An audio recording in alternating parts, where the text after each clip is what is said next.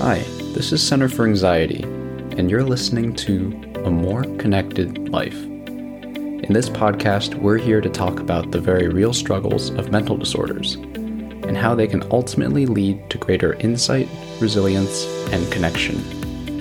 Based on current research, clinical wisdom, and first-person accounts, we will all learn how to live a more connected life.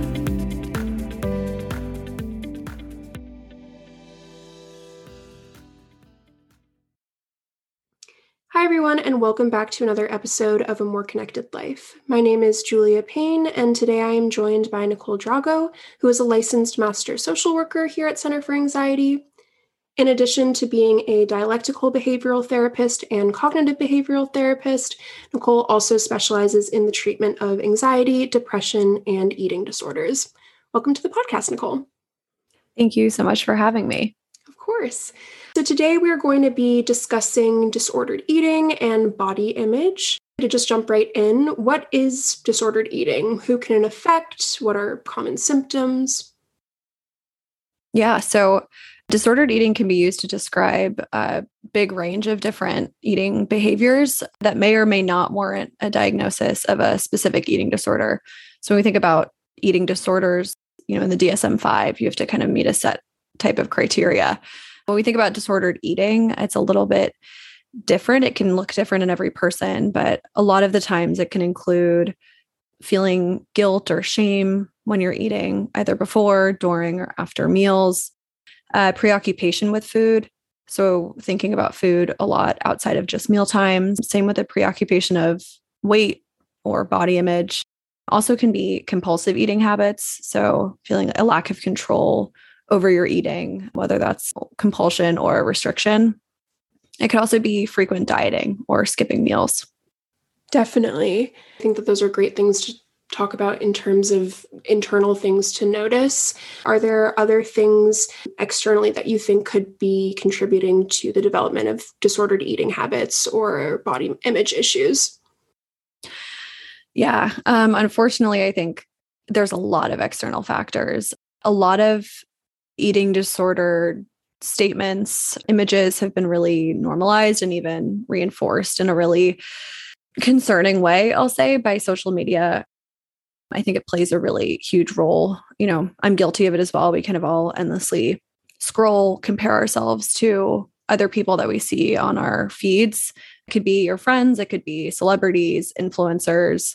It can give us a lot of material to compare ourselves to, and then also sets really unrealistic standards. We're not always able to notice when someone's image is photoshopped or face-tuned, even if it feels like we can spot that. And usually the first thought we have is, I wish I looked like that, or comparing ourselves to that really curated image. I think we continue to compare even if we know it causes harm.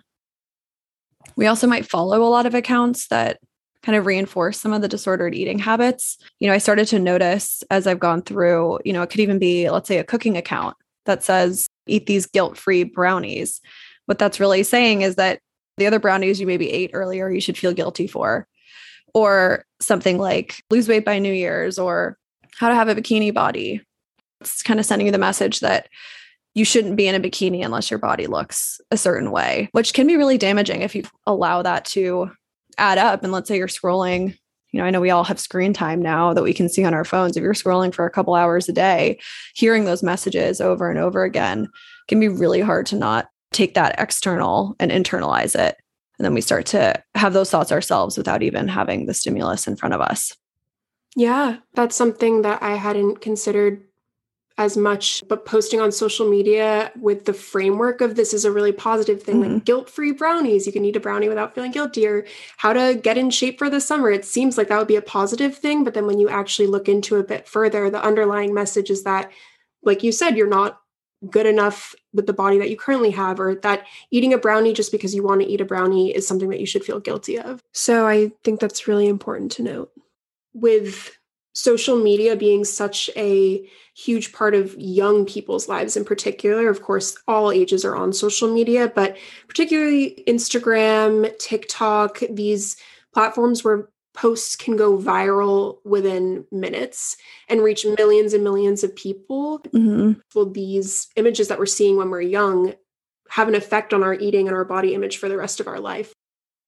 Yeah, it can be hard. We have to eat every single day, right? We have to fuel ourselves morning, afternoon, and night. So knowing that this is something that is lifelong, your relationship can always change, evolve with the relationship you have with your body, with the food that you eat, the media you consume. So being really aware of, did I go through a life transition? Did my environment change? Maybe I had a baby, maybe something happened medically to me. It's anything that can happen that can really kind of set this off. So having that awareness and kindness to yourself as you go through those changes, I think can be really important and helpful. And yeah, we don't really know the long-term effects that some of the social media use can have. So being just really aware. Yeah, it'll be very interesting to see in the next 10, 20, 50 years what people who are young now are like when they're older, but also people who are young at that time. Even in the past 10 years, the way that social media was used has just changed so much and has really, in some ways, fostered a space of extreme negativity in some cases that is really damaging to some people. Mm-hmm. Also going off of with what you mentioned with influencers, something that came to mind was dietary supplements or different things that these influencers will be paid to promote. And it really begs the question, are they safe? Are they regulated in any way? Do we know what they actually do to your body or what the long-term effects can be? Mm-hmm. Yeah. And I think they're being a little bit more, they being regulations or being a little bit more strict on what people can or can't recommend. But a lot of the times people we follow for their fashion sense, let's say, or, loving the pictures that they post of their kids who are then saying, by the way, take this supplement. We forget that that's not really why we're going to their page. And then maybe you're influenced anyway, saying like, oh, I love the shoes they recommended. Let me try this tea that ends up being maybe a laxative tea, right? Or is harmful for you. So really checking in with a nutrition or your doctor before choosing to do any of those, and also recognizing that this person might not even be eating those. They might be just putting them on their page, right? And I know it says ad, but a lot of the time we'll kind of skip right past that and thinking, oh, I'd love to look like that. So yeah, it can feel really dangerous. And not to say that it's all negative, right? There are some positives. There are some people who are doing really great work in promoting affirming statements, posting really, educational and hopeful videos. A lot of times there's accounts now that'll point out this was photoshopped, this wasn't photoshopped, calling out brands when they're, overly cutting down the size of someone's thigh or arm. And I think that movement can be a really great platform. We can really learn a lot from the people who have come together and band together in a way to say, okay, let's try to make this a more positive place. So it can be helpful after scrolling on social media to maybe be mindful of, did that make me feel more shame? Did that make me feel more guilt? And if it did, maybe being critical of the accounts that you follow, right? What's making this a shameful experience? What's making me feel worse after I'm scrolling? Even going outside of eating, right? It could be news sources you follow. Just noticing how you feel after being on social media, I think can be a really helpful tool in deciding who to maybe unfollow or follow. That's a very good point. I think what you mentioned with these accounts that are positive, bringing attention to times when Photoshop was taken to an extreme or filters were taken to an extreme or someone's entire body was changed through editing. I think transparency is something that's super important.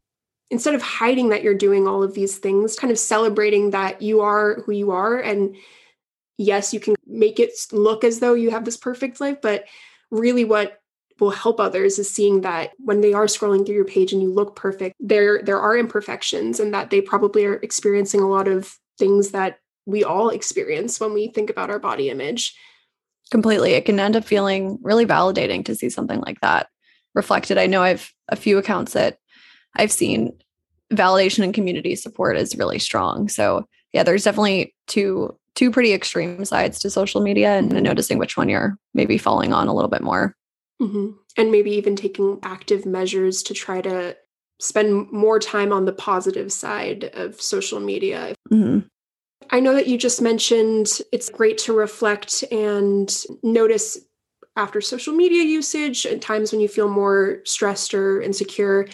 Are there other questions that you could recommend people who might feel like they're struggling with some disordered eating habits or body image issues could ask themselves that might allow them to reflect a bit more on their personal eating habits or their relationship with their body? Yeah.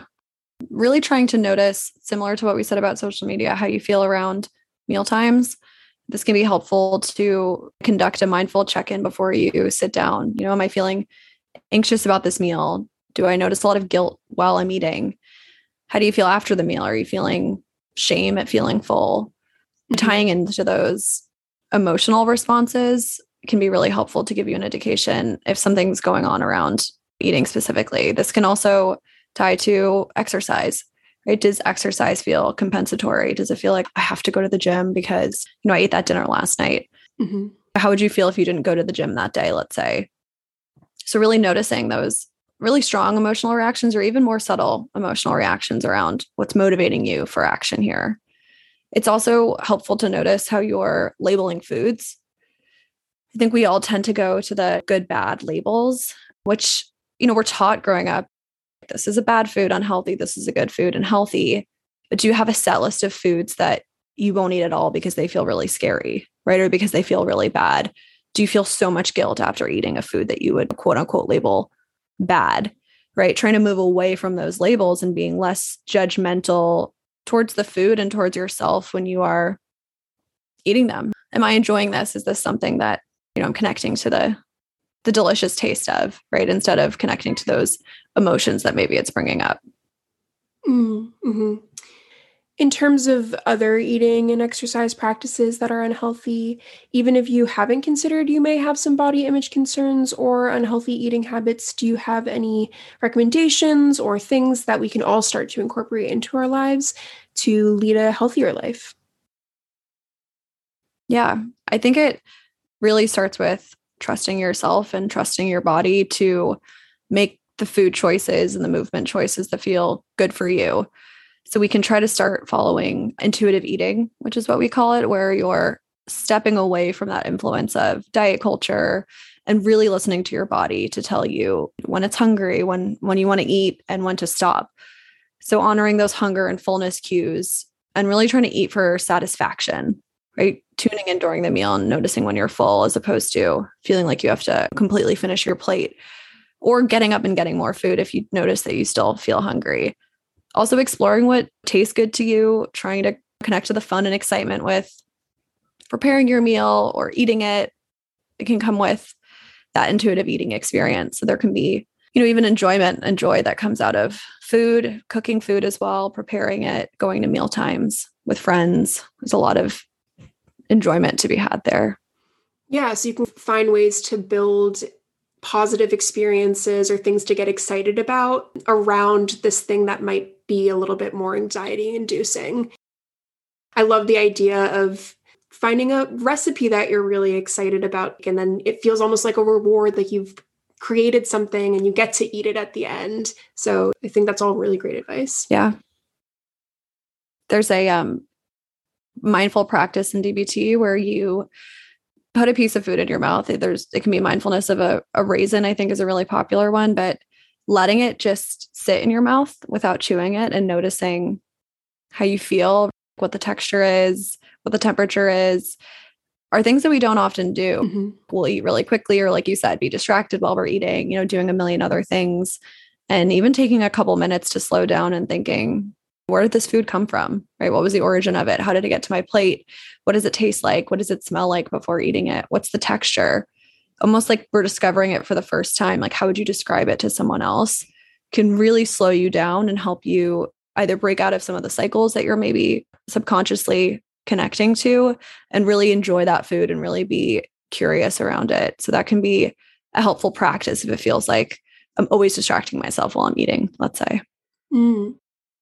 I've done some mindful eating as well in dialectical behavioral therapy groups. And I find that not only does it slow down the speed at which you eat, but it also makes you more aware of the food. And I've found that it makes me more, in some ways, thankful for the food that I'm eating rather than it just being this thing that I'm doing because I have to, like, the means to an end, because I need to eat to survive. So I definitely love the suggestion for mindful eating. Yeah. In terms of people who are struggling with disordered eating, is there a cutoff when you would consider it an eating disorder, or when it's time to seek professional help? If you're unsure of the tipping point between disordered eating and an eating disorder, it can be helpful to think, is there a pattern to my behavior? Does it feel like I have a preoccupation with food and my body? Specifically, is this impairing my life? Are you noticing the effects of this a lot when you actually think about it? So noticing how the disordered eating is negatively affecting your relationships, your work, your hobbies, the way you spend your free time, and then always consulting with a professional to have the official diagnosis. It looks different between anorexia, bulimia, binge eating. There's not really like a one size fits all as far as diagnosis is concerned. So really speaking with someone about these concerns so they can go through and guide you in the process. And it also is really important to know that you don't have to fit a specific look visually to have a specific eating disorder.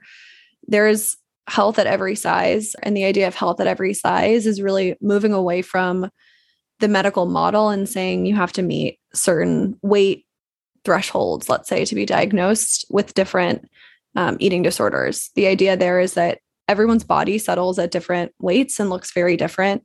And one, we should be able to celebrate that difference. And two, we can't necessarily then diagnose based off of different body types, right? Different body shapes. So the idea that there's health to be found at every size, there's intuitive eating to be found at every size, and not locking it into what your BMI looks like or what your fat percentage looks like, and really focusing instead on how you're feeling, how much nutrition you're getting, right? What your eating habits look like, as opposed to what your body looks like. Yeah, that's a very good point. Your BMI is not an accurate measure of your health. It misses so much of the picture. It's truly just height and weight and perhaps gender. And there's so much more to it. I think health at every size, it's such an important message. It's not trying to reach this one body type that you see on Instagram. It's trying to find exercise and nutrition that make you feel like eating isn't a part of your life that would cause stress, or that is something that you should be focusing on in a negative way.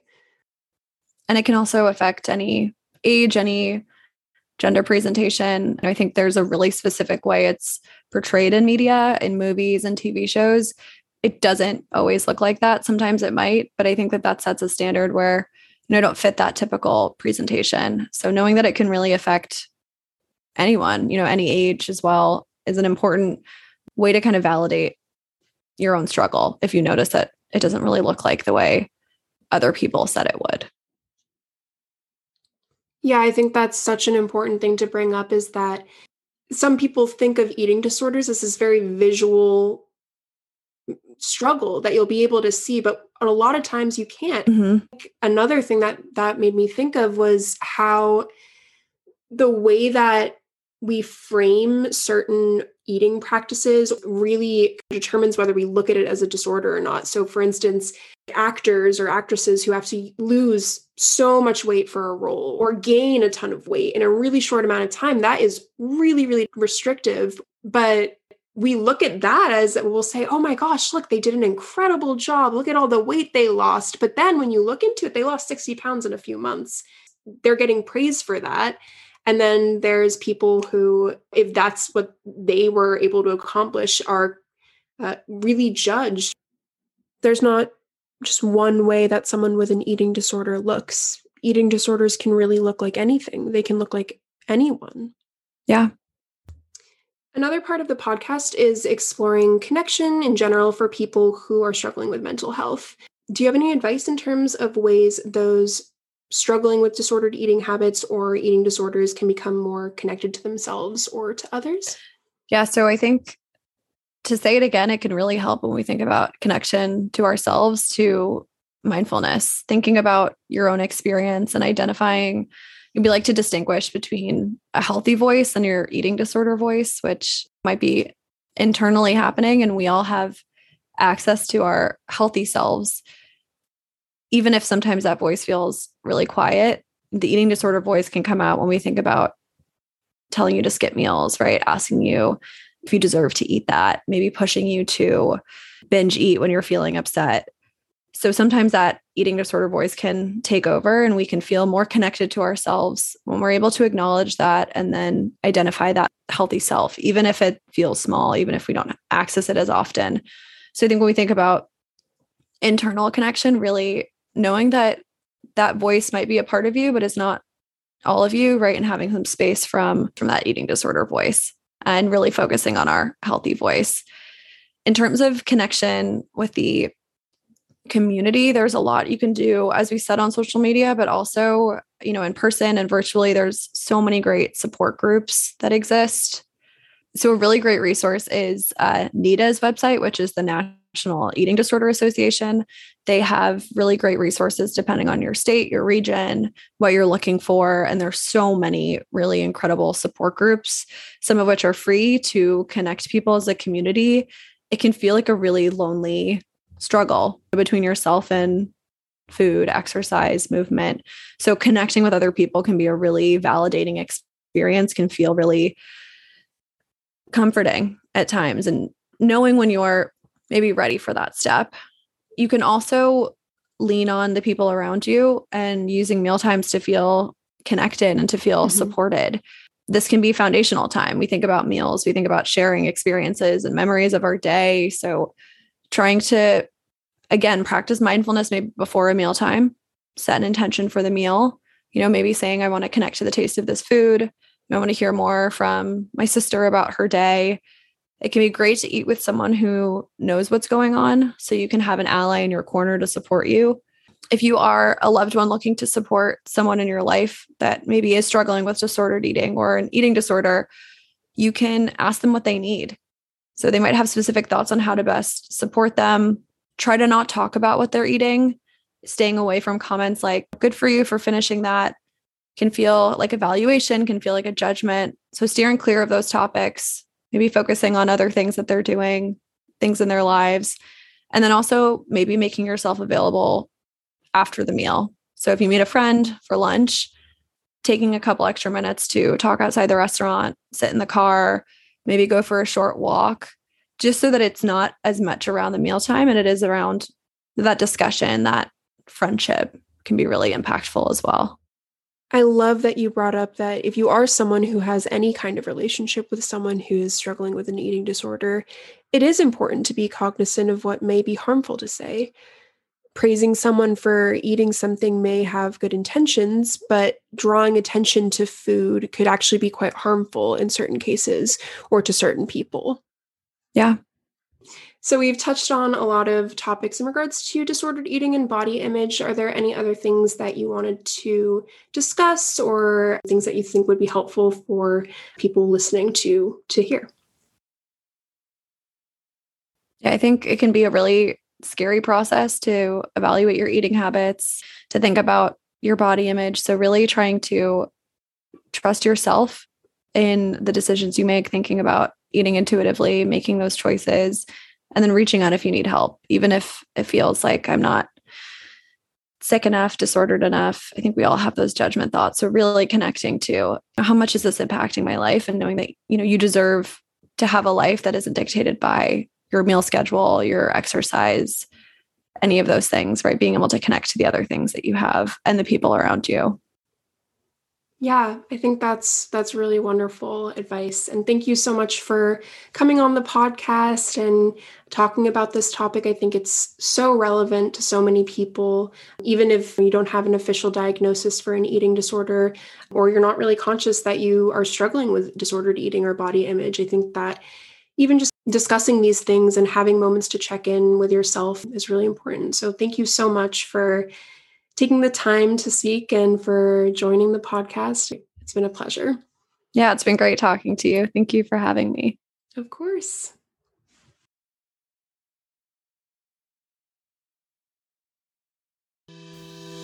Thanks for listening to A More Connected Life. Visit centerforanxiety.org for more information about everything we talked about today, and to connect with us. Tune in next time as we discuss more ways to live a more connected